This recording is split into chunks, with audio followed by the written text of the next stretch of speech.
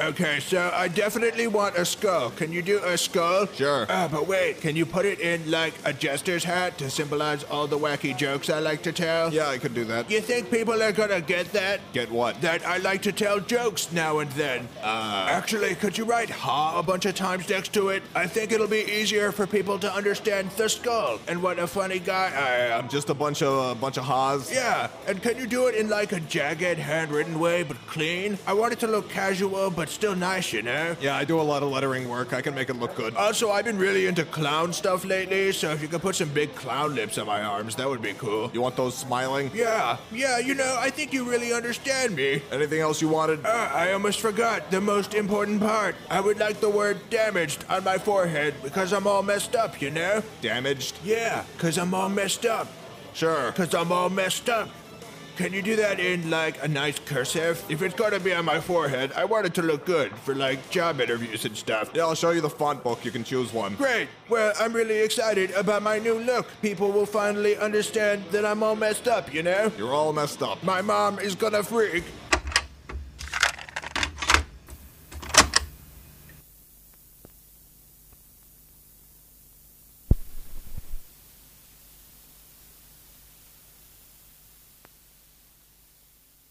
Welcome to Flyby Films, a once or twice a month podcast or field recording, whichever you prefer, where using the magic of the internet or some magical shit like that, my friend Blake Collier and I get together to discuss films that have been or will be forgotten. I'm Jameson Barsotti. Blake, how have you been doing? Doing good. We are recording on a Wednesday night, which means we are officially past the hump of the week. Yes. It is supposedly downhill from here, but Thursdays are always painful for whatever reason. So. Well, I have a 3-day weekend, and I'm taking Friday off. So tomorrow is my Friday. So it's not. Must be nice. Yeah, it is real nice. I'm just rubbing it in. So, no, fine. Yeah, that's all. You know what? Fuck you. Thanks, Blake. You're welcome. Anytime. All right. Well, I mean, I technically got Monday off this week, so hey. Because weather and daycare is canceled, and so I got to take care of the kids, which I don't know if that's technically taking the day off. No. It's basically a different kind of work. No. I get to take Friday off. Off. It's a gift. No kids. Well, my kid is going to be around, which is great. I love seeing him. But this weekend is... Actually, let's get into it. This weekend is part of a Christmas gift I got from my wife. Oh. She presented to me on Christmas a ticket, an online pass. Oh, yes, I know what this is. To the Sundance Film Festival. And what it came with was a pass to 10 movies. Now, they have a limited number of movies that are playing online, and I have 4 days to watch all 10 movies. So part of the gift was if I could take a day off Friday, then I basically get to kind of spend most of the day watching movies. And heck yeah. Yeah, so I made a schedule, and I opened it up to friends and family, and so it's just kind of drop in if people are interested in these movies. I would have. Do you want me to send you the schedule? I can't. I've got work. You've got There's work. No way. I mean, send me the schedule, yes, but there's no way in the hell I'm gonna be able to join it. No. I mean, you can't. You have to be here in person because I can't. Well, I guess I could telecast it in. I could Skype it in. Do you want to watch it from a screen on Skype? No. That might help your week or your work week go by faster. Dude, that would basically just make me want to watch it instead of work. and that doesn't help anybody. Yeah. I mean, it helps me until I lose my job because I didn't work, but I still charge time to the company. You're not, Blake. You're too valuable. You're too big to fail. I'm too. That's Say I'm fat. No. Yeah, that's what they all say, and then I somehow become too small Yeah. No. and invaluable or non-valuable. This is exactly why I took the day off, so that I didn't have to deal with that. But yeah. No, anyway. it's beautiful. Yeah. Send me the schedule. I mean, I expect a little short rundown for the Flyby Films feed. Yeah, I don't. No, seriously, just a minute saying this movie sucks. This movie not bad. This movie fine. This movie awesome. And then just run down the list, and that's it. The movies I'm most excited about are documentaries, actually. I think there's one where it's called In Search of Mavis Beacon. Did you ever typing with Mavis Beacon?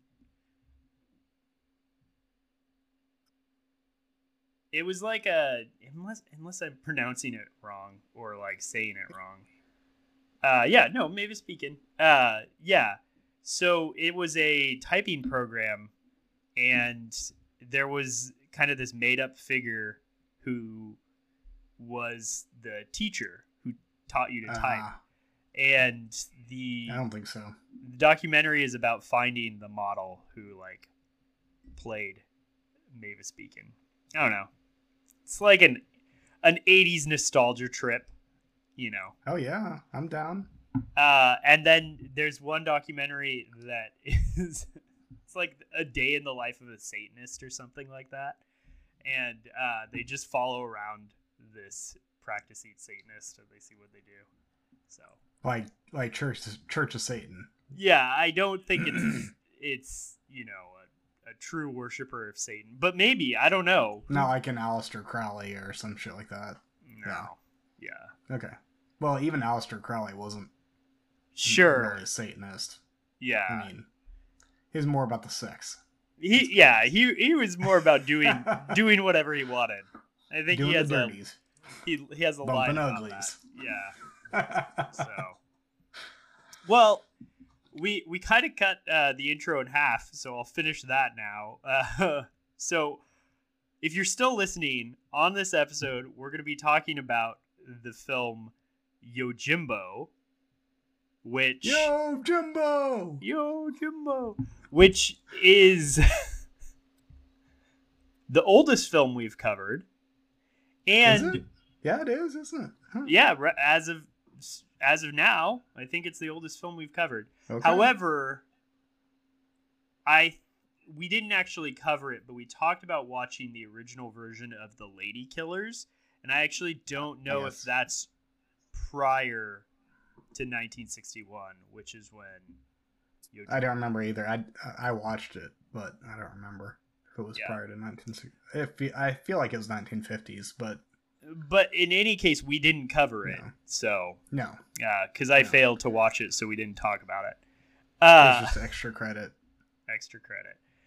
But not only is it the oldest movie we've covered so far, it's probably the movie that will take the longest to get forgotten.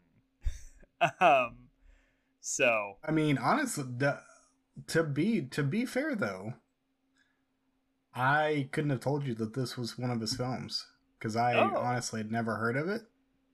Yeah, you put it on there. I had to look it up to see what it was, and then I saw it was a Kurosawa, and I was like, oh, okay, this will be good. But I had no reference, and then I saw it was the Sergio Leone, Fistful of Dollars. Jack the narrative for a Fistful of Dollars, and I was like, oh, I've seen that before.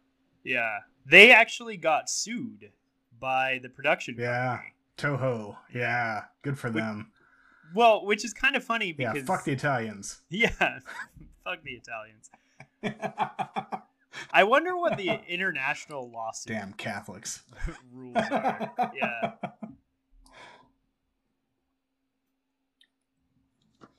But I mean, all of those guys, like Kurosawa, blatantly rips off westerns, like John Ford westerns. It goes back to our thoroughbreds conversation. Yeah, Plagiarism. and then in the later, in the 60s, all the 60s western movies are inspired by Kurosawa movies. So and these are all good. Now I will say that there is a bit of a truism in that it seems like the first ripoff usually is the best, and then it becomes increasingly derivative with each ripoff afterwards. That is really interesting. Yeah. Yeah. Like, you think about Fistful of Dollars, it's probably the best of that type of story. The first Magnificent Seven, probably the best version of Seven Samurai. Mm-hmm. And then every Magnificent Seven or story that is similar to that is decreasing in quality from that point on. Well, not necessarily in like a like completely downhill trajectory. I'm sure it's a little more, uphill, downhill, but it's never quite as good as the first ripoff. Yeah. I wonder if it has something to do with... So, in the examples we've cited so far, we have Western, Hollywood Western, and then Japanese samurai film that's ripping it off. Or Japanese samurai film, and then Italian spaghetti Western. Yeah. And or so, American, Western.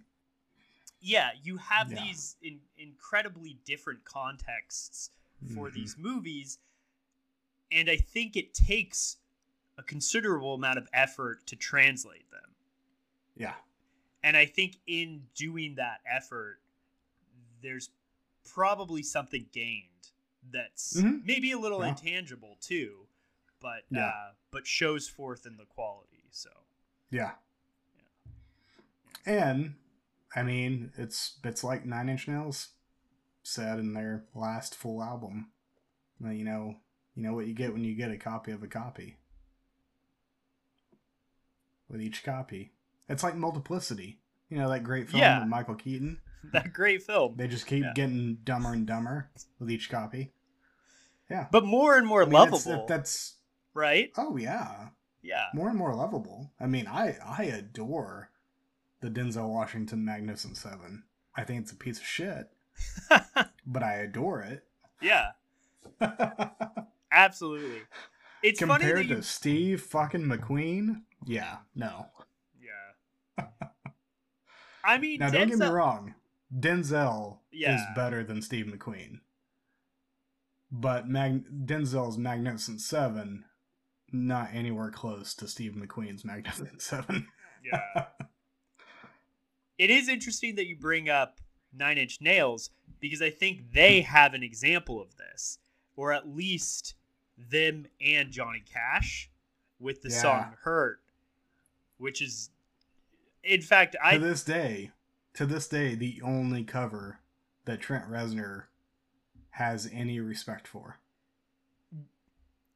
I doubt he's heard all of their covers, though. There are probably some... Yeah. But of the known ones, sure, that he would know, sure, Johnny Cash is the only one that he was like, no, it's his song now. Well, because his version is better. Oh, it is. Hands down. Hands down. So good. I mean, and plus the music video makes me cry every time. So, yeah. I mean, damn. Yeah, no, it's a great freaking version of the song. Yeah. Yeah. How do you feel about covers albums? or covers in general. Oh, speaking of covers. But nonetheless, Oh, there you are. I can't hear you. You can't hear me? Can you hear me? Yes. Well, I can't hear you. Oh, this is wonderful. Hold on. I'm holding. I got this, Blake. Well, if you start hearing me, I was going to ask you a question about how you feel about covers. And I think there's a similar principle at play here, where if you just play the same damn song, you're going to get a derivative copy, and it's not going to be good. You have to kind of change up your approach to things. There we go. At least that's my opinion on covers. How do you feel about covers and like covers albums? I generally love them. Okay. I mean, I'm a sucker for them, even though I think most covers are not that great. I don't know. There's something about the thrill of the potential of a great cover. Like going into a cover by a person or a group that you really appreciate and wanting to hear what they do with it and if it's interesting at all. And it's about 50-50 probably for me, whether or not it succeeds or not. But I think the potential is enough to get me through most of the heartache of what it ultimately ends up being, which is fine. Yeah. I was saying the way I look at it is at least if you're gonna do it differently, don't make it worse.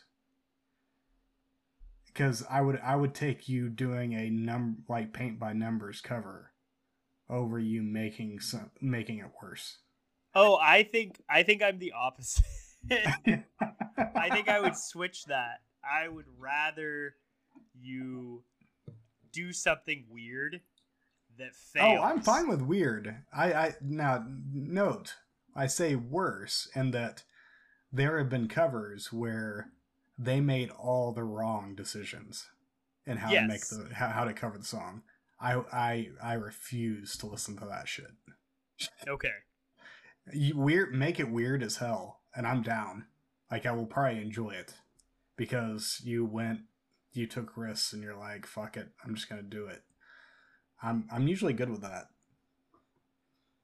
But I'm saying, like, there are versions out there of songs that you're just like, what was going through this person's head when they made this? Like, nothing about this works. See, I guess I generally feel that way about paint by numbers covers, because if you if you try too hard to replicate a great song, you're gonna probably crash and burn. That's fair. But if you do it in your own style, you take it, you kind of make it your own. Yeah. But I mean, yeah. Part of me is like, just if you want to make a cover, make a cover. It might be interesting. Yeah. So.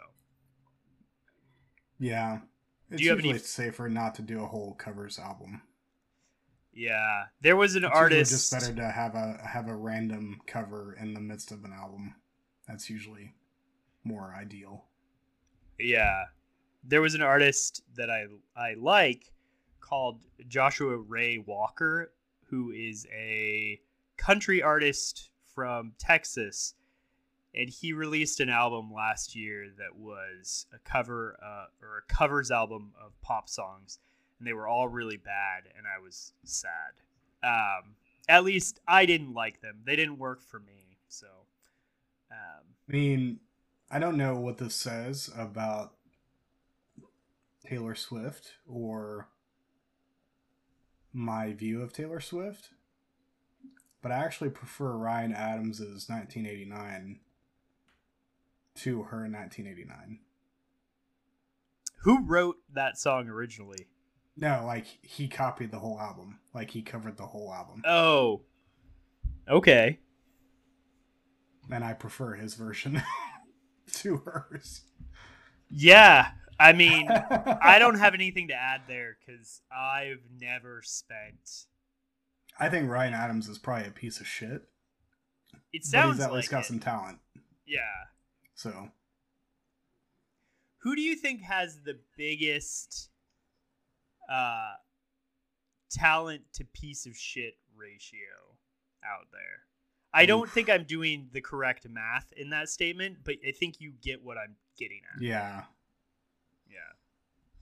Like where the proportions are both moving upward. The proportions are Like- just huge on both Yeah. ends. Yeah. Huge.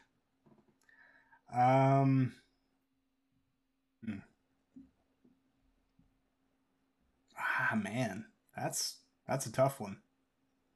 Because I can think of people I think are assholes, but their output's not all that great anyway, so it doesn't really matter. I would have to think about that one. Maybe I'll come up with an answer on the next episode. There's probably someone I want to say Taylor Swift, but I feel like that's a cop out. Yeah, probably a cop out. I feel like a lot of people that are famous are probably also assholes. So, Yeah. that's a big sweep.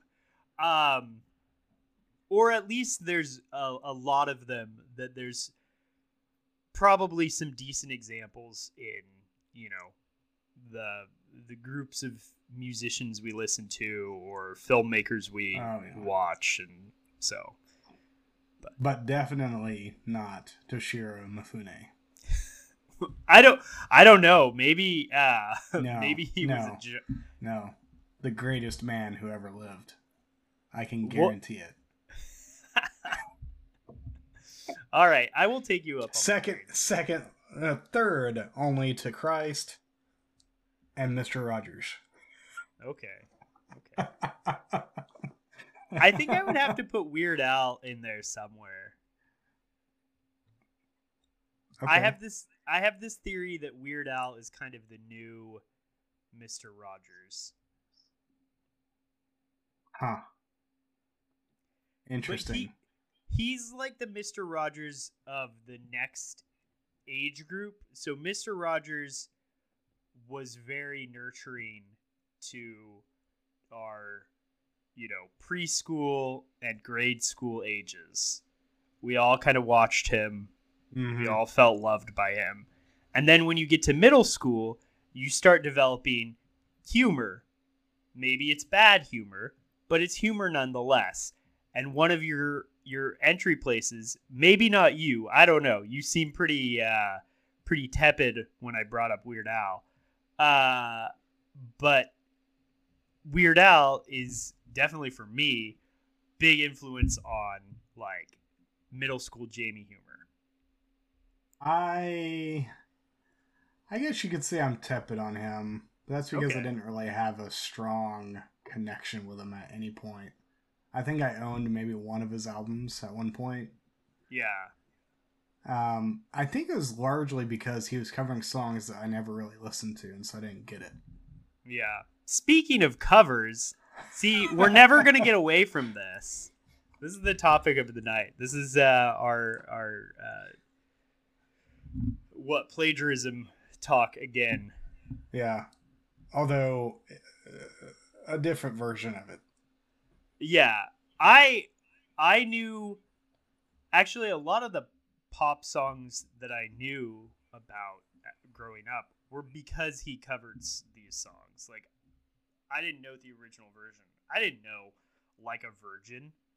I was a dumb kid. Who would know that? But I knew Like a Surgeon. That was a great song. And I don't know what it was.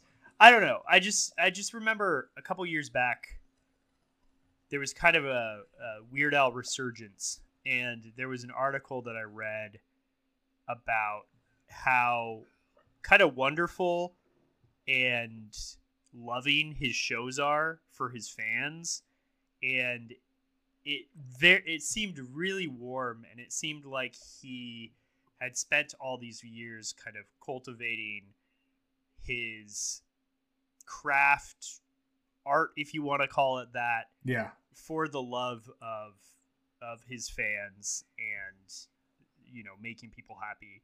And it just it sounded pretty wonderful. I'll send you that article. It was a New York Times write up on him. I did love his stint on the TV show Comedy Bang Bang. That was a pretty great stint. Yeah. But that TV show is genius in general, so yeah. So Jameson, I've got a parenting question for you. Yeah, we're jumping back on the parenting bullshit. I love to go there. Oh yeah. It's about all we talk about these days. We're truly dads in that way. True dads. What is you and Kira's discipline technique? Or what will it be? Because I mean, Hazel may be a little rebel, but I assume he hasn't quite reached the level of needing to get a quick hand to the face or something like that. But what do y'all have plans on how you're gonna keep him in his place, shame him, discipline, punish? Choose your favorite adjective. Yeah, I feel like there's two categories, right? So you asked me this earlier, and I'm actually very grateful that you kind of revealed this question to me because I don't know. I mean, most of my answer is I don't know, but you're right. He's not at that stage yet. But there's little inklings of, teaching him this is going to be a struggle. Like he has started discovering outlets. Yes. Yeah. So the plan right now is to keep the outlets away from him as much as we can. But that's a problem because the outlets are stationary. You can't really move them. And some of them are below him at this point. So this is a problem. So I guess I split it into two categories, like I was saying. One is when he causes some sort of damage, and we can step back and think about the punishment, right? And he's not in any sort of immediate damage or immediate danger. And that one, I don't really have like a plan right now, other than I don't think most parents have a plan when it comes to that kind of stuff. Probably it's mainly just like keep them away, unless you're like Jeff Foxworthy, and then you're like, sure, oh, you found the outlet, oh, you have a quarter, huh? Oh, you're gonna stick it in there? All right, give it a shot. give it a shock. Oh, it didn't feel too good, did it? Well, I think there's some wisdom in that in small doses, right? Like when it's not actually going to like hurt them. Yeah, when he was learning to kind of go downstairs, we have some low stairs, and he was like, I just want to go head first, right? And you're like, no, you're gonna tumble, and it's gonna be uncomfortable, dude. And then you let him tumble a couple times, and then he's like, oh, never mind, I can go backward. Yep. I can do it the correct way. Good. I'm happy to hear this, Jameson. I'm glad that you and Kara are not helicopter parents. I mean, I don't know. I do worry somewhat about turning my turbines on. Every parent worries about it to some extent, But the simple fact that you haven't allowed it to go full on at this point means that there's a pretty solid hope that you're always going to be riding that line. Okay, Because good. we were the same way. Like we went into it not wanting to be those parents, but you're always like you're gauging the risk. Sure. Like, is this what kind of damage is this going to do to them? And if it's going to be significant, then we'll be helicopter parents, whatever. But if we're like, yeah, it's probably gonna hurt, may have some blood, maybe, but it's probably something he needs to learn. Like, we never were concerned about him falling off of a chair or something like that. Like, because he'll be fine. Yeah, quite well, actually. So. Absolutely. And I think I spend more time kind of worrying if I'm judging the situation correctly than trying to communicate to Hazel if he's judging the situation correctly. Because, I don't want to be in the situation where I didn't see the car coming, or something like that. Yeah. So I think I'm more willing to yell in those moments when I feel that there's danger coming. Mm-hmm. But I'm also judging how dangerous something is. Yeah. And then but that's not what I'm really concerned about. It's when he starts talking back to you and like biting and hitting you and saying you're stupid and shit like that. That's what I want to know about. Like, so, basically, I want to know how quick you're gonna like slap him upside the face. Well, he bit me on the chin. This was a couple months ago, and I definitely like flicked his chin off, and I didn't feel good about that. So but I was it like, out of anger that he bit you? It wasn't out of anger, and it was more out of actual pain how I responded.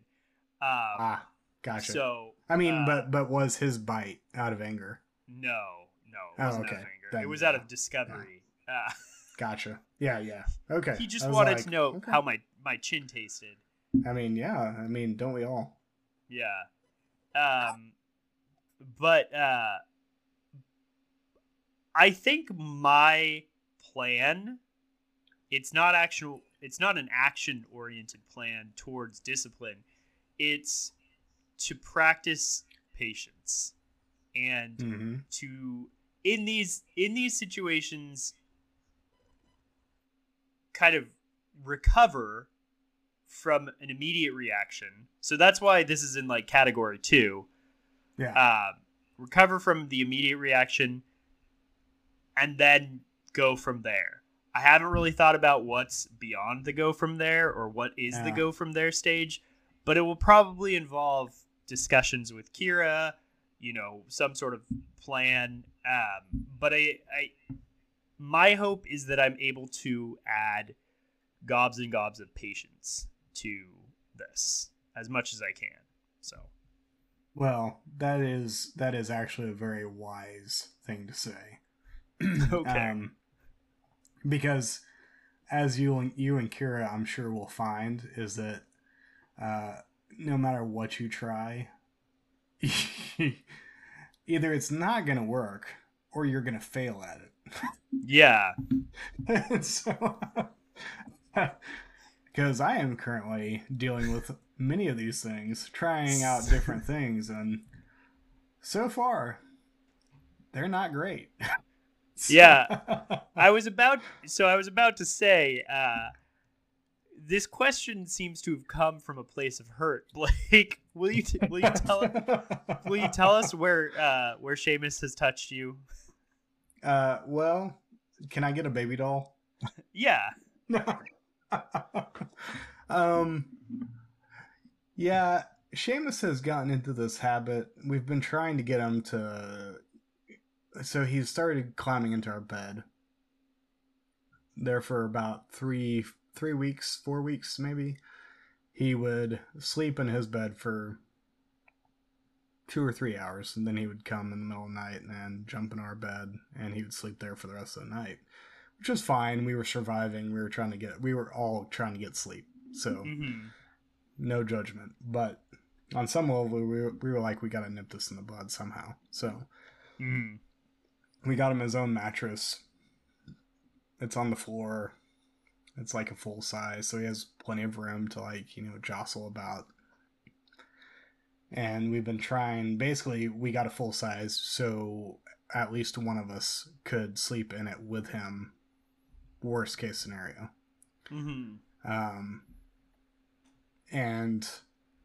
But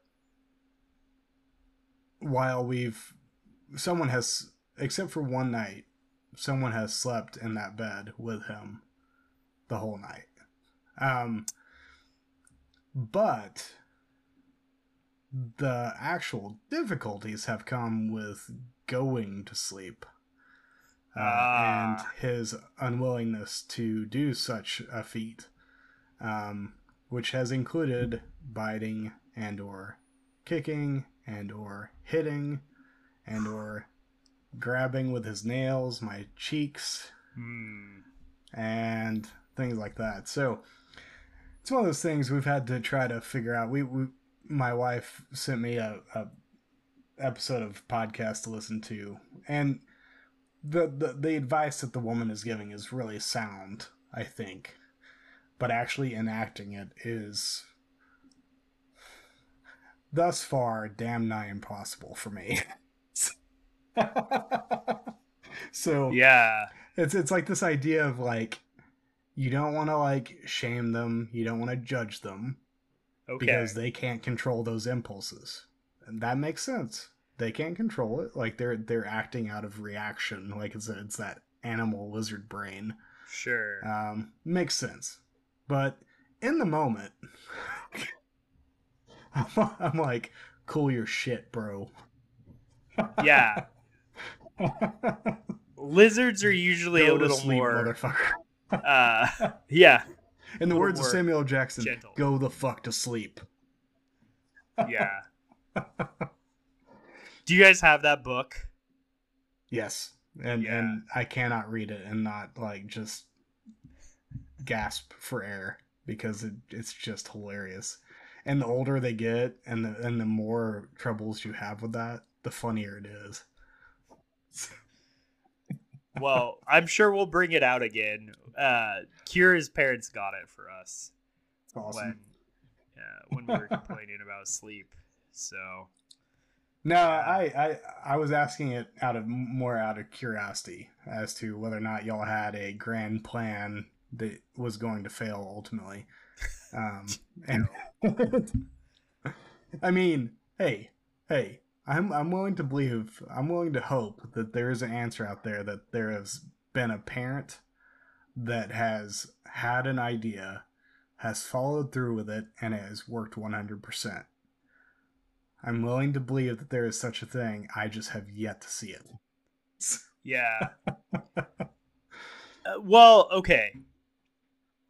To be fair to half of the parenting unit of this household, if you were to ask this question to Kira, she might actually say she has a plan, because she is a planner. Yeah. I am not. I am very much a winger. Kira gave me multiple books to read about child development, and I read a couple chapters, so I am not of one of them. Yes. I think that's better than I did. I don't know, man. I don't know. I sometimes feel guilty, but then I also sometimes wonder if science is right in this context. I know science is right in this context, but how much information do you what need? Version of science, though? I mean, most of what we know about childhood development has only come in the last 50 years. So, I mean, there's been plenty of wisdom before 50 years ago that worked just fine. And I think that's part of the problem, is when I say something like science is right, What I'm really saying is that we've definitely solved some problems, maybe not with parenting, but with at least keeping children alive. And so I give some credit to science. But at the same time, what you're saying is that all of these studies and all of these books written, I mean, I'm putting words in your mouth. I don't know if this is what you're saying, but this is... No, it's exactly what I'm saying. Projection. Yeah. It's too much. It's too much information. It's a glut of information, and they're saying different things. There's not a coherent, consistent narrative out there. And it's just and it's also super Western oriented. Yes. There are plenty of cultures around the world that do not give two shits about the crap that we read about in childhood development books. And they're just fine. Yeah. No. I mean, I'm sure there's some value, but I don't know if there's enough value for me to constantly be worrying about it and it to consume absolutely everything in my life outside of what Hazel is already consuming in my life. Yeah, exactly. There you go. That's how I feel. Yeah, that's why we're friends. Good. We're similar creatures in that way. I feel validated. I feel seen, Blake. Thank you for seeing me. I can see you, but you're not seeing me. So. No, I see you're making the I froze and then I turned off my camera and I now cannot turn my camera back on. Oh. I can't even actually end the call. That's good. I don't want you to end the call. Well, I wouldn't want to, outside of rejoining and hoping my camera worked and whatnot, but... You know what, Blake? If it makes you feel any better, you're frozen in the most fuck you smug face that you can imagine. I think I know which one you're talking about because I saw it right before I turned on my camera. So yeah. So this is I think this is a boon for you. I think you can do it. I'm gonna win. This is a winning attitude. I like it. Good. I mean, that's what podcasting is all about, is winning against your co-hosts. Yeah, exactly. Yeah. I know we're running up against our usual bullshit amount of time, but Jameson, as a person who's done work on capital punishment and prison systems and stuff like that, man, this whole Kenny Smith Smith? Is it Kenny Smith? I think it's Kenny Smith. There's two situation that is pissing me off. Specifically around the fact that they're using a method that is untried and untested and not even ethically sound with animals. Yeah. And I'm like, Jesus Christ, like, what is going on with you people? And then the Supreme Court had no issue with it. Well, so I think there's two cases right now, high profile ones. There's one from your state, Oklahoma, which is not surprised because we were one of the first ones to put the idea of this approach into our laws. Well, and I think it's so weird because I think your attorney general has already said, like, oh yeah, we shouldn't kill this man. But he's still having to appeal at the Supreme Court level. I don't know. That case is weird, but he seems definitely in a more safe position than this other guy in Alabama who you're talking about, Kenneth Smith. Yeah. Who is set to die tomorrow as of our recording. So by this means of and so just to give people some kind of extra textual context for your host here is I gave up all social media. So about the only news I get is anything that pops up on the headlines and any browsers I use, or if my wife tells me something or a friend tells me something, or I just don't hear about it. And the only reason I heard about this today was because I was listening to the Brunig's podcast, Mm-hmm. and she mentioned that she was going to this execution to report on it. Yeah. And I looked it up, and I was absolutely repulsed by what is going on there. I mean, just like it put a whole shitty like end on the day for me. Like I just couldn't not think about it. So you mentioned Brunig. Have you read her book yet on this? I haven't read it. Like I haven't actually read the book itself. I've read a lot of the pieces, or at least 3 or 4 of the pieces that form the book. So yeah. So I got the book. I still haven't read through all of it, but I've been reading chunks piece by piece. mm-hmm. And one of the things that she talks about too is just so lethal injection was kind of the big accepted route of how to do things. Mm-hmm. But the weird thing is since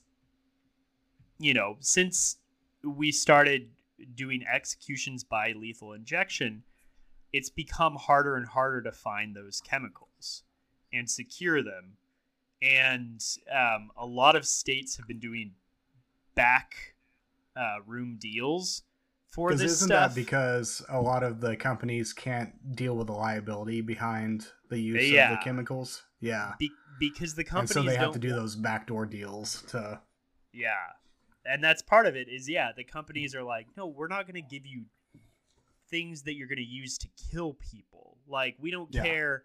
That's just not what our company is about. And so they, the companies are about killing people through debt and stealing money and stuff like that. They're not about killing people through their products like that. Yeah. At least not it's not good branding. Not U.S. citizens, right? Yeah, exactly. Yeah.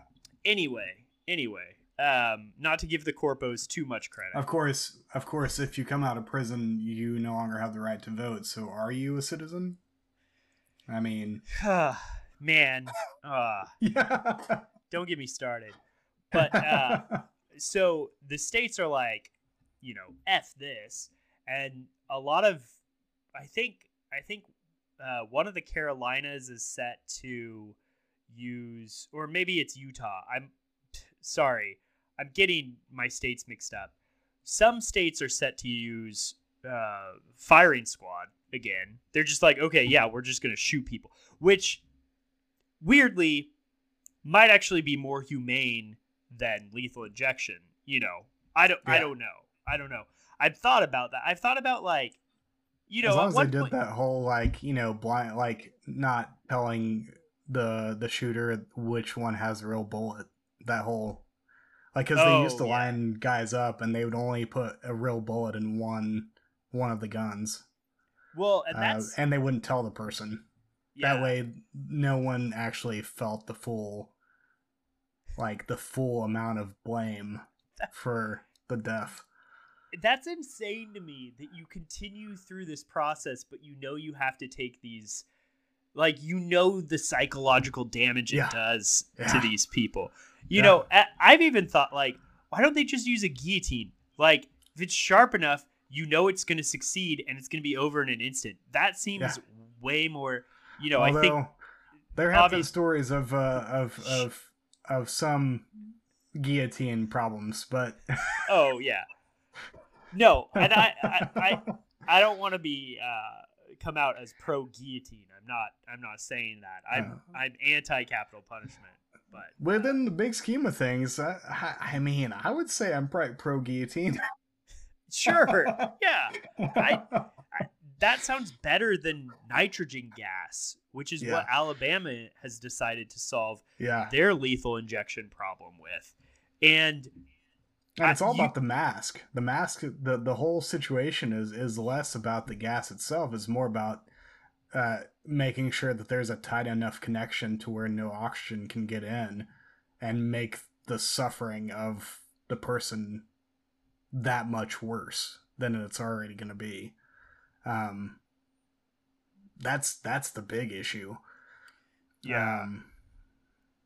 Well, also, I mean, you sent me this article, and one of the things that it talks about is that vets don't even recommend using this for animals except for pigs.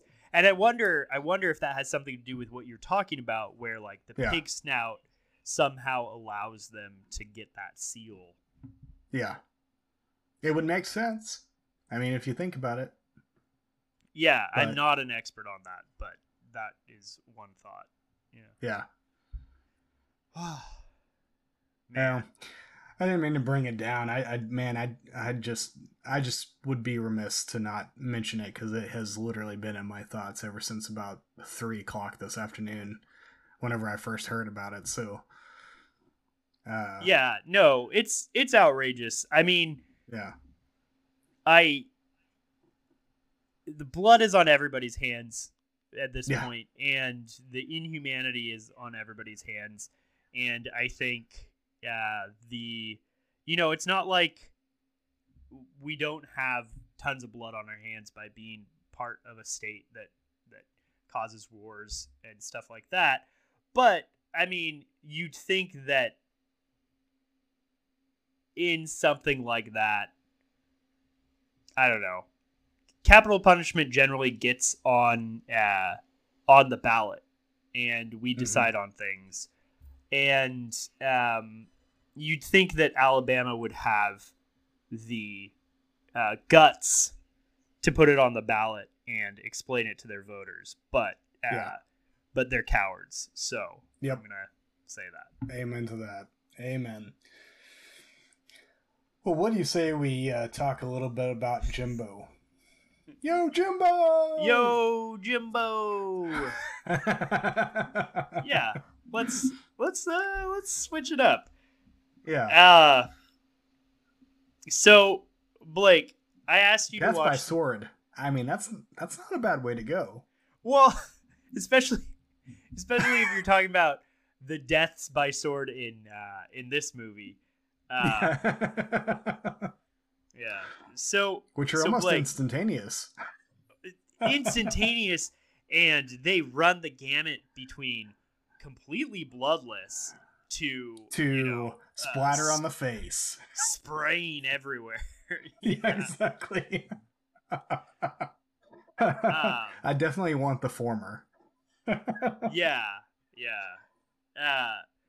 Well, so I chose this movie.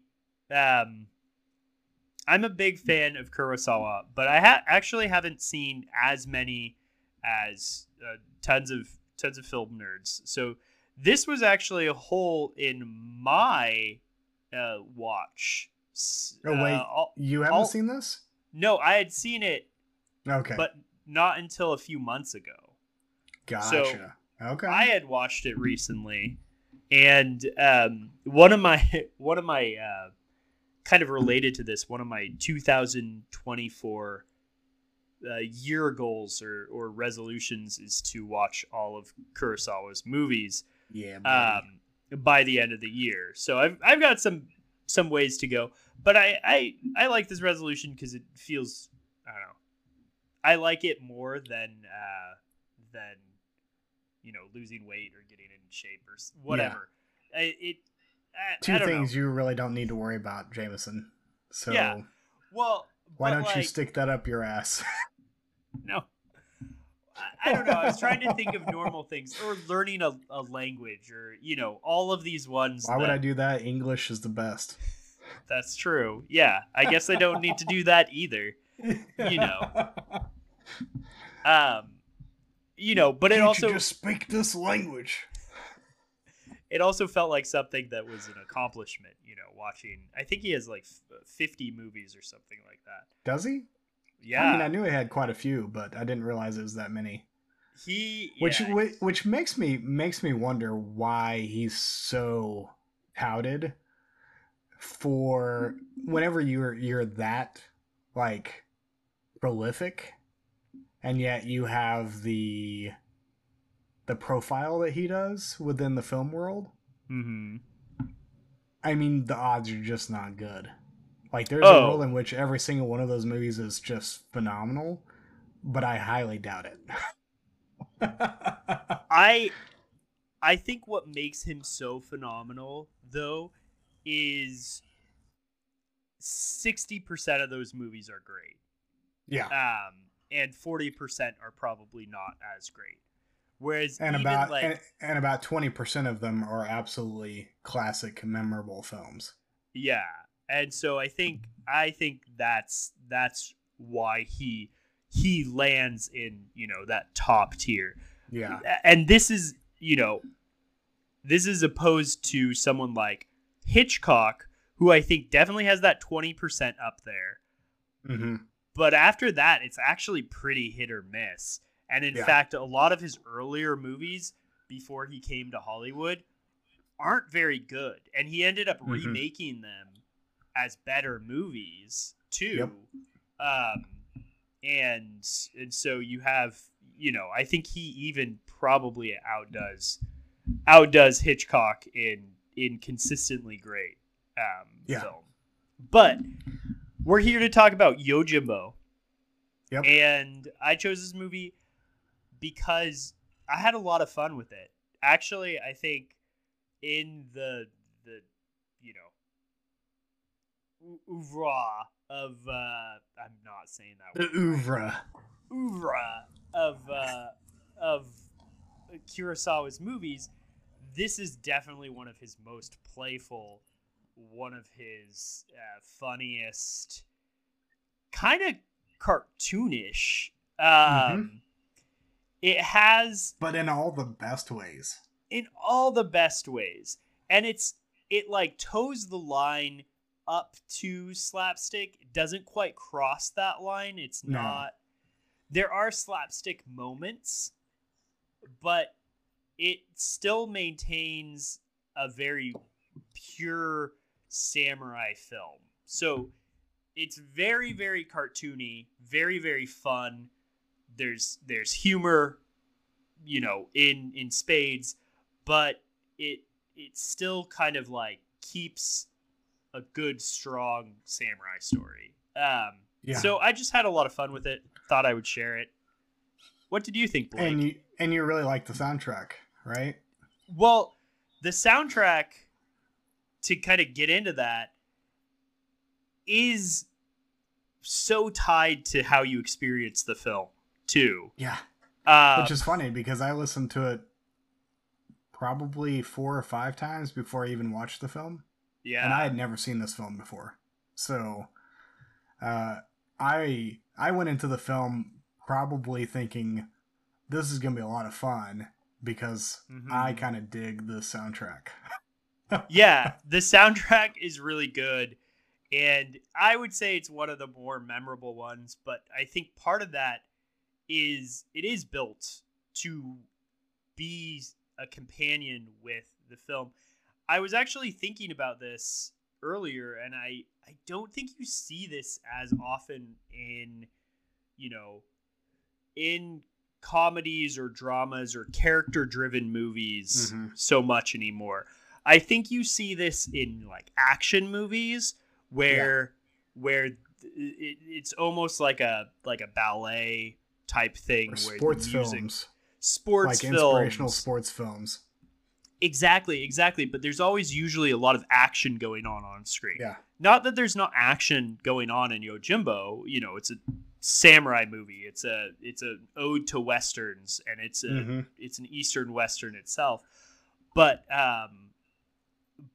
there's also slow talk moments in the film, and you watch people walk here and there, and the music is still kind of playing with it and yeah, And there's only like 3 themes yes that play over and over again throughout the soundtrack, but they play in differing like speeds and with different discordance, and like, but they're always recognizable whenever you hit. You're like, oh yeah, okay, so we're back to the more slow paced like version of the opening theme, or and like you there is very few moments on the soundtrack that don't call back to one of those themes. yeah Whenever they don't, it's usually more discordant percussion. yeah. Can I Chaotic, this like percussion. can I read so on Wikipedia there's a little blurb from Michael Wood, who's a film writer or a soundtrack, guru. I don't know. Mm-hmm. But there's some commentary on the soundtrack that I actually really, really digged, and I'm just gonna read the last 2 sentences for this. So this is Michael Wood on the Yojimbo soundtrack, and for context, the main character in Yojimbo's name is Sanjuro, so he mentions him in this. So the music, it's distracting at first. Then you realize it's not decoration, it's commentary. It's a companion to Sanjuro, the sound of his mind, discordant and undefeated and unserious, even when he's grubby and silent and apparently solemn. Oh man, that is beautiful. Yeah, and it goes exactly with some of the thoughts I had. Oh, cool. So, Blake, I mean, I think you've tipped your hand that you enjoyed this movie at this point. Yeah. Like damn near adored it. Oh, my heart is full hearing you say that. Yeah. I mean, you don't have to really like put a gun on me to watch a Mifune film. Everything I've seen him in has been just phenomenal. But like, I mean, I'll say my only other Kurosawa film to have seen is Seven Samurai, which most people who know Kurosawa have probably seen. I've seen it 3 times, and I appreciate the film more than I like the film. And so I was expecting another version of Seven Samurai when I went into this, and then I looked at the time and it was only 1 hour and 50 minutes, and I was like, oh, okay, so this might actually be a little bit different. I was expecting another 3-hour crawl. I was like, okay, gotta batten down the hatches. Get ready for this. And so whenever I saw it was a spunky little short flick, I was like, okay, let's do this. I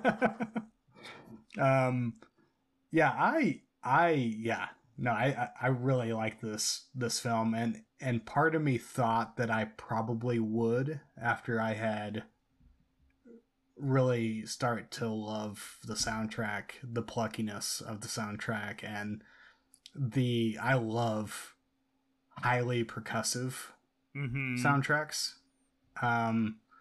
Ones that do discordance with percussion often. I love it because I'm always trying to figure out if and when it will come together. And there is tons of that on the soundtrack. Yeah. This kind of like discordant percussion in the background, and then like I couldn't tell if it was a bassoon or a saxophone that plays a pretty significant part in some of the themes. It sounded like bassoon. Some of the woodiness of it sounded like a bassoon, but I couldn't tell for sure. But there's this kind of low, kind of either bassoon or sax sound there that is going with the discordant percussion. I'm just like, Yeah. what is going on here? Is this like actually going to mesh at some point? And then all of a sudden it does. And I'm like, oh, that's some good shit right there. I can get down with this. And it's the same fucking thing with this movie. I mean, I spent the first 45 minutes of this movie like, what the fuck is going on? Like, does this movie have a point? Or are these people just like watching the world burn? Like, Yeah. what is going on? And then I started to see it. And I was like, okay. I see what's going on. And then at that point, I was able to sit back and be like, okay, I'm gonna enjoy this insanity of what's happening here. Yeah, no, I dug it. Great pick. Good. It's a hell of a way to start the third season. Yeah, the third season, and I when you brought up that you wanted to kind of cover soundtracks with movies, or at least do a couple like this is the one that popped to mind, because I had seen it recently and it fit that bill for me, where the soundtrack was enough of a character in the film to really bring that up and kind of fill it in. So yeah, no, that makes sense. So Blake, this movie has an interesting start, right? You've got this lone samurai kind of walking wherever, and he picks up a stick, throws it into the air, and the stick tells him where to go. Yep. Do you have any thoughts on why the element of randomness? Well, I mean, this actually plays into a connection I was making in my head, something that you should be well acquainted with at this point, with the current book that you are reading for the book club, which is Blood Meridian. Okay. So, were you able to make it through? I'm not done with it yet. Okay. But you've read enough to get a clear depiction of the judge, right? Yes. Okay. So the judge is the main connecting point for me. And it is tied to not necessarily the randomness, but the chaos. Okay. So in the sense that I would say that is, the judge is largely a chaotic negative or a chaotic evil in Blood Meridian. I would say that our protagonist is a chaotic good. And I think in the sense that he's less concerned about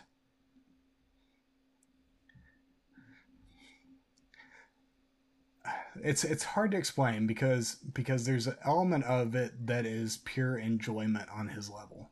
Like he does like to see the world burn to some extent. Yes.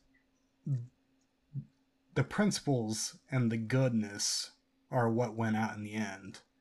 Like if he has a choice, he's always going to help somebody. And so his amusement over, and there are several times where he notes how watching something happen is amusing to him. Takes place, and you're like, okay, all right, this guy is clearly not a Western hero in the sense that he's like this, like principled, like Ayn Randian, like do-gooder, basically. Yeah. No, this guy is he's out to do some fucked up shit. But when it comes down to it, he's going to help the people who actually need to be helped. Sure. Like, damn the system. Like, it's like, oh yeah, those people don't actually have any power in this situation. I'm going to help them, but I'm going to watch these rich motherfuckers turn against each other, and I'm going to help them out. And so that's what I'm seeing almost a mirror version of the judge in this character. It's interesting, and again, I haven't gotten to the end of Blood Meridian, so I actually am a little more behind than I should, but I think there's a part where the protagonist of Blood Meridian is hearing about the judge, and he asks, what is he a judge of? Mm-hmm. And I feel like that question is kind of haunting the book. Yeah. And I'm trying to wheedle out the answer to that, because for the most part, and this is something you said about Senjuro, who's the protagonist of Yojimbo. Oh, I want to point out the word Yojimbo means bodyguard, which ties in yes. to the central chaos of the movie. Yes. Yeah. And then one thing you said about Senjuro is he observes. Mm-hmm. And this is a defining characteristic about the judge that I've seen so far, is that he is an observer and he is a collector of observations. Mm-hmm. And this is very much, I think at one point he even says that things don't exist if he's not there to bear witness to them. Yep. And that is one of the most terrifying passages in any kind of literature I've ever read. No, because when he delivers it, you feel like he means it. So it's interesting, and so that is a good connection there, because the first thing Senjuro does when he comes into town is he goes to both sides of the rival, and he walks up to them, and then he walks away. And then he goes to the town watering hole, and he gets the rest of the information about what's going on. Yeah. So he collects and he observes. But I will say, he doesn't stay in that state of observation. He makes a judgment on what he's going to do. Mm-hmm. Then and there. Actually, well, he orders some sake and says he thinks better when he drinks. When he's drunk. But he spends time thinking about this, and you get a sense that he knows what he's doing. And even though there's chaos, you think that there's wisdom behind it, or at least you hope. There's an end game. And then there's a point in it where you clearly see, oh, this guy cares for those who are powerless in this situation. So yeah. And there's a point in which you see, oh, maybe he doesn't have an end game. At least the end game is not working out as he has planned it. Yes. And I think he recognizes that his plan has become more complicated when let me remember his name. Uno Toro. Unasuka. Yeah. It's Ushitora comes to town. Yeah. Or comes into the picture, and he sees him for the first time, and he's like, "Oh, no, this guy plays chess too." Yeah. and at that point, I think he's okay. Shit. Now I actually have to I have to make moves. It has become it has moved from checkers to chess at this point. Yeah. And it comes to a point where you're actually not sure but what he might have gotten checkmated. Yes. And you're like, "Oh, okay, what is happening now?" And that's why I say he's a chaotic good. Because I don't actually think whenever you're a chaotic good, it means that when it's in your power, whenever the chaos favors you, you have the goodness of others in mind. Mm-hmm. But that doesn't mean that the chaos will always favor you.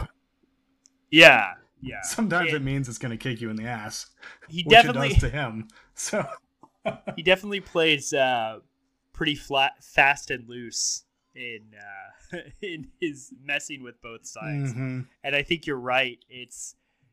There's no one who's his match. When he first gets there, there's a bunch of tough guys, but they're not smart. They're just brawn. There's even you should talk about one of your favorite scenes.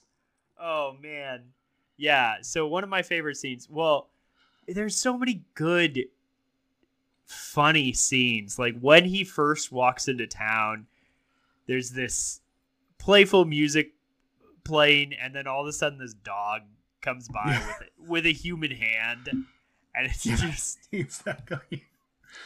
He just looks at it, and there's so many fun characters that just pop out of the woodwork immediately. There's this completely ineffectual sheriff in the town, who is just trying to sell him to the highest bidder and take a cut of that. There are these rival mayors who are just these completely useless old men who one of them just plays his prayer drum hoping that there's peace. And then there are these two we already mentioned the shop, and the shop owner is kind of the guy who is Yojimbo's helper. I mean, Sanjuro's helper throughout the movie.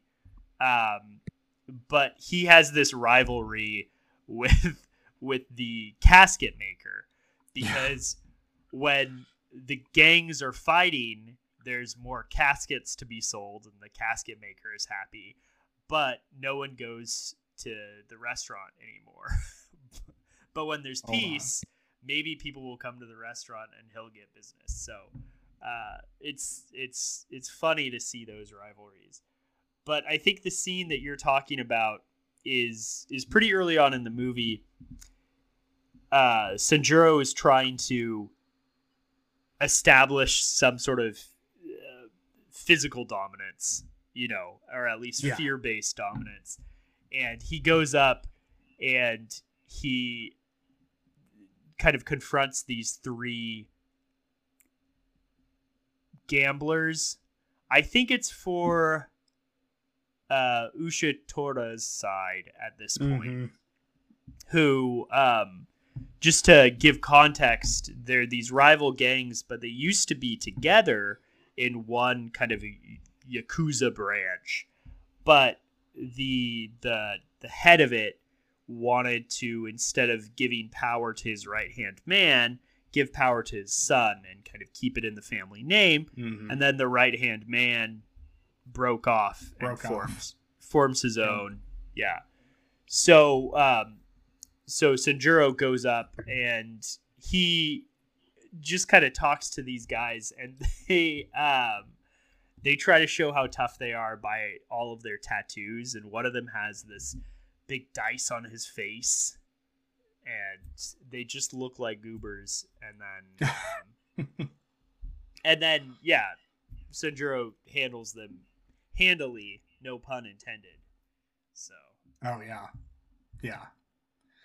No, that's a great scene. I mean, there's so many great moments in this film, and like it's meta without being meta. Um, Yeah. like the fact that he just finds such amusement in seeing like the silk shop burn down, or Yeah.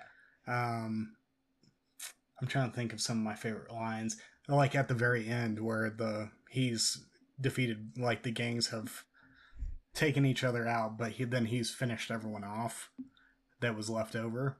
And he says, "Well, the town's a lot quieter now." Yeah. He I was like, yeah. And there's a world in which that was what he was aiming for from the beginning. Yeah. Was he said, "There's a lot of noise, a lot of talking in this town that needs to be silenced." So, Yeah. yeah, it was. I mean, it's interesting because, I think this is why the sound, like you were saying with the soundtrack works so well with it, because it plays with those same ideas. Especially like I'm not always like listening to soundtracks apart from movies is not often very entertaining to me. Yeah. But whenever a soundtrack captures me and like actually becomes its own thing, I pay attention to what it's doing. And at that point, I'm like, then I can see the connection between the movie and the music. Otherwise, it's just set dressing for me most of the time. And so when I listened to that soundtrack and then I watched the movie, I was like, that's fascinating how whoever composed these pieces like saw what was going on in the psychological elements of this movie and was like, let's fuck around with that a little bit. Let's see what we can do to kind of bring that element out. It's brilliant. Like I know.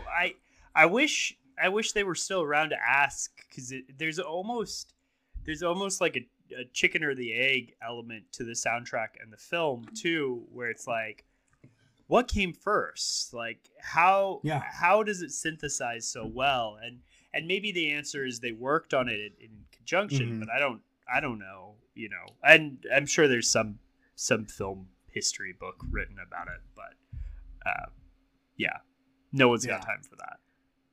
No, and I sure as hell don't know. I remember when I gave you the idea for picking movies based on soundtracks, I originally was like, oh, we can just talk about the soundtracks, like basically like judge the movie by its soundtrack. And I was like, yeah, but I suck talking about music. Like I'm not good at it. Like, and so I was like, we just need to mention the soundtrack, and if something interesting comes up from it, like we talk about it. But largely we're talking about the movie. I had to backpedal a little bit. I was like, I'm getting ahead of myself here. This is not something I can accomplish. Well, I think this was a good intro into that, because this was an example where the soundtrack was a very important part of the movie. So listening to it and giving it space to kind of live in our minds, I think prepared for the conversation that we're having right now, and it allowed us to kind of discuss it. I don't feel like the discussion's been bad or you've been terrible talking about it. I think you did well, Blake. Bravo. Yeah, but that's also because I really like the soundtrack and I actually paid attention to it. Most of the time it's just like I have it on in the background, but I'm not really like listening to it. Well, let's not choose shitty soundtracks to cover on Flyby Films. No, we're not going to. I think that's the solution to your problems, man. Yeah, well, we're gonna try it. We're gonna try it, at least the first couple. Yeah. And see how it goes. I mean, I feel like this was a good first entry into the catalog, and I think the second one's gonna be equally good. All right. In completely different ways. Ooh. Completely different ways.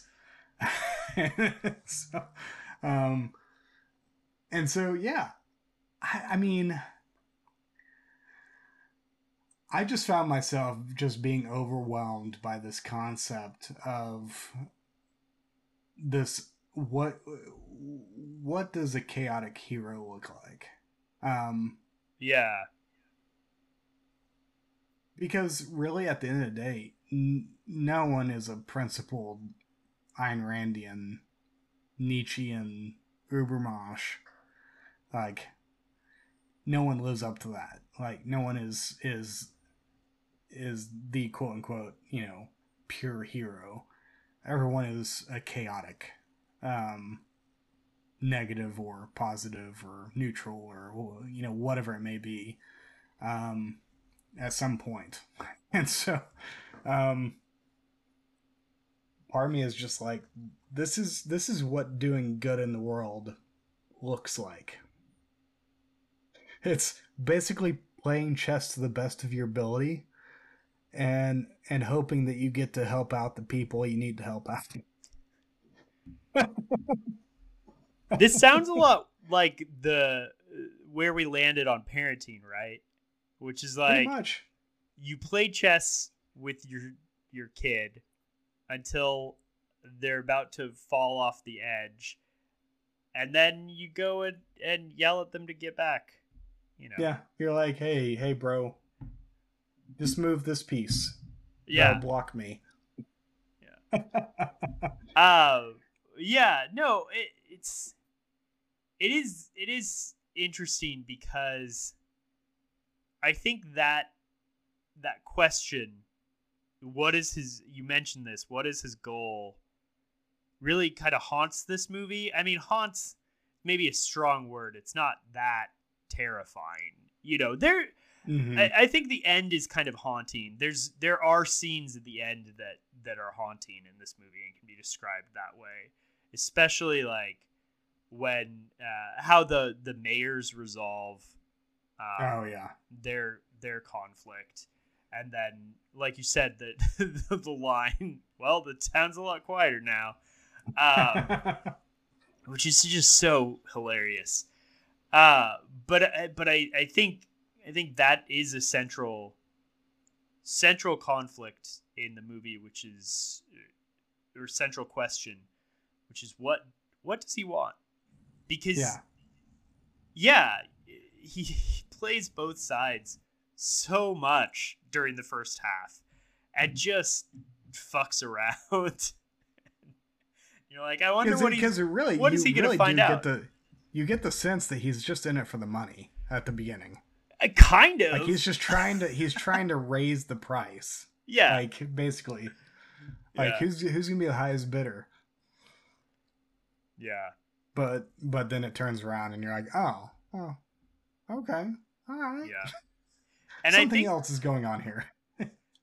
I think your connection to, I'm appreciating so much all of the connections that you've put together, because if you know a little bit about Kurosawa, he was so inspired by 1930s, 1940s, 1950s Western movies, and he loved those, and he brought that into the movies. And so in some senses, Yojimbo is a Western. It follows a lot of the beats. Stranger comes into town, and he's a mysterious tough guy. They're bandits and whatnot, and there's even standoffs. The only difference is there's only one gun in this film. Not all the characters have guns, and that one gun is definitely attached to the evil character. So you see you see it associated with evil and almost dishonor in a way. But it definitely hits all of the Western beats, and it's almost commentary on that, because in those early Western movies, you had a lot of the good guy characters, straight and narrow, always, this is the virtuous Western hero. Mhm. And Yeah. this, he's good. By the end of the movie, he's good. But he's not straight and narrow. No. He's wide and wobbly. That is beautifully put. He's not straight and narrow. He's wide and wobbly. Yeah. But yeah, so he and the connection to Blood Meridian too is equally kind of a commentary on weird on the like Pollyanna-ish Western. It goes a bit darker, I would say, but yeah, you have these two kind of commentaries kind of fighting back or just responding in a way to this idealistic version of the West. Yeah. Well, and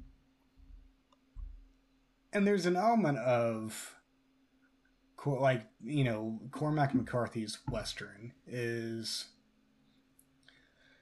in many ways kind of I mean, this is not the first Western to do this, but the one that was in my lifetime, the first one I experienced was Unforgiven, where the Western became not so much about the hero comes to town and saves the day.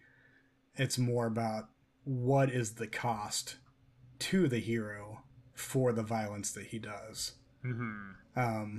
And at that point, you're like, okay, well, on some level, Cormac McCarthy, there's viable arguments to be made that he enjoys the violence a little bit too much at times. Yeah. But at the same time, it's very clear that he's making a very stern point about the cosmic implications of the violence we do. And I think that's why the judge is so terrifying to me as a character, is because it's almost like he is the unbridled anthropomorphization of violence, of human violence. And he observes it, and he's amused by it in his own way. Just like our protagonist in Yojimbo is like, he's amused whenever he sees injustice not necessarily corrected, but paid against those who are enacting it. Yeah. Like you're seeing similar observation, like you said earlier, but also amusement at something, and so the judge is amused by the evil, and Mifune is amused by maybe not a principled correction of justice or principled justice, but at least a righting of a wrong. And even if it's vengeance oriented, I think there's something there. Like, I think the judge likes to see the world torn apart, and whereas the other character is like, he's amused at seeing what it takes to stitch it back together. If that makes any sense. Yeah. Because the stitching back together still has violence. That's true. Because you can't fix a broken world without some violence on a level, on some level, because it's already torn apart. You have to sew it back together, and so the sewing of it is its own type of violence. And so, well, and sometimes you got to dig out the tumor, exactly, which causes yeah. more pain. I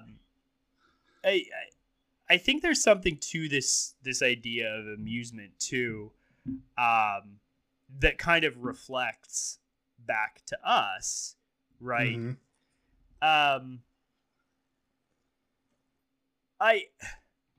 I don't know. I think I find myself in the minority as I'm reading this book, because I actually think that there's a lot of humor in this book. Oh, it's yeah. I think I think it's pretty easy, and I think that people have made the case it's a dark comedy. It's just really dark. I don't even know if I would go that far as to say like it is a comedy. I think it's very comedic in a lot of ways, and I think I think Cormac McCarthy is a good enough writer to where he doesn't necessarily need to say like I'm making a comedy or I'm making a drama or I'm making anything like this, and he can weave in these things, and I guess that's what I'm picking up. But just I don't want to go on a rant about the book club, because I know some of the people in the book club listen to this and they're not here to defend themselves. But I take that stance that there's a lot. I even think that kind of the central idea of bandits driving out savages in the name of civility, which maybe is not everybody's goal in that. I don't think it's the judge's goal, but a lot of the political officials in that book, that is their goal. They hire these group of bandits to do this. I think that's kind of a funny concept, because it ends up biting them in the ass, and they end up, these heroes, these bandits come back as quote unquote heroes and tear up the town and just destroy everything.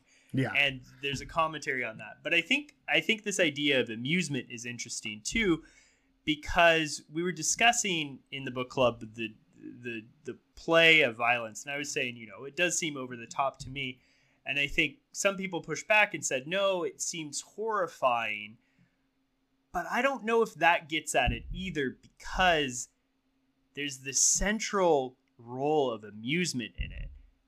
Yeah. A lot of the people that I'm in this book club with, this isn't their first time reading this book. We're not repulsed by this thing. We're actually pulled towards it.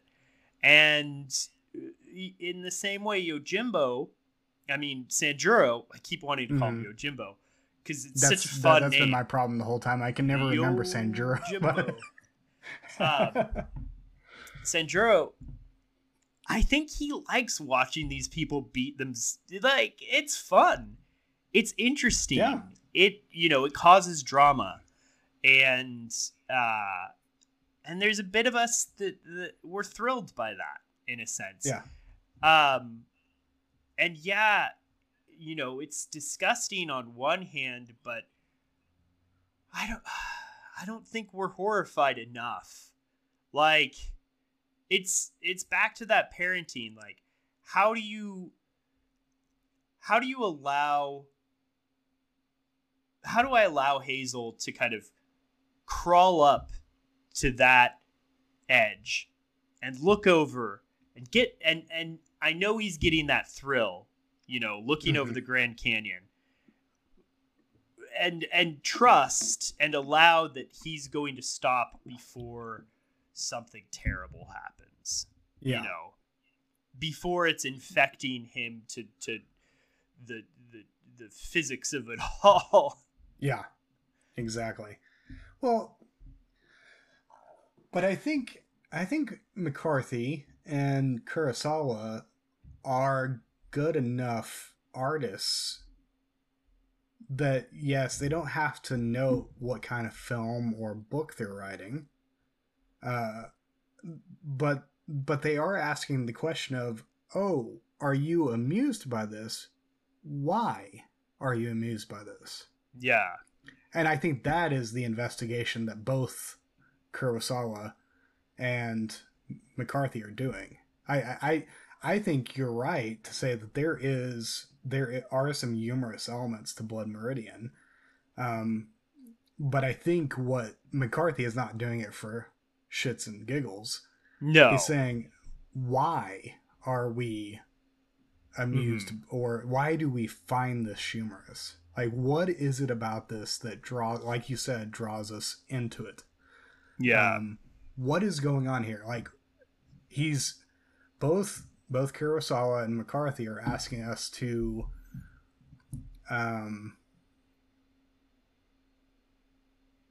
know thyself. Yeah. Yeah. I mean, to stand back and say, my first reaction to this piece of prose or this scene was this. Why? Why was that my first reaction? Well, that takes introspection to pull that apart. And that is different for every person, why they are horrified by something. The same scene or the same piece of prose can horrify one person and make someone else chuckle. And so why is that? Why? What is going on in each person's psyche and background and context and all these things that causes that reaction? And I think they're smart enough to know that that's what they're after. They're giving us complicated characters in order to make us think about why we are either rooting or lambasting characters or the actions that they do in the midst of these grand narratives they've concocted. Yeah, and that's the work of a good artist, in my opinion. And yeah, I ultimately think that's what makes, something like this more compelling than not to throw shade at something like High Noon, but it's a little more compelling than that. At least, yeah, it's more interesting. There's a fantasy element to movies like High Noon. Yeah. There's a putting ourselves and basically putting ourselves in the best light and saying, oh yeah, I would definitely be Gary Cooper or whoever it might be, Clint Eastwood or pick your John Wayne, the king of them all. But that doesn't require introspection. That's fantasy. But finding a hero or a villain that is chaotic enough to where we don't always recognize the good or the bad that they're doing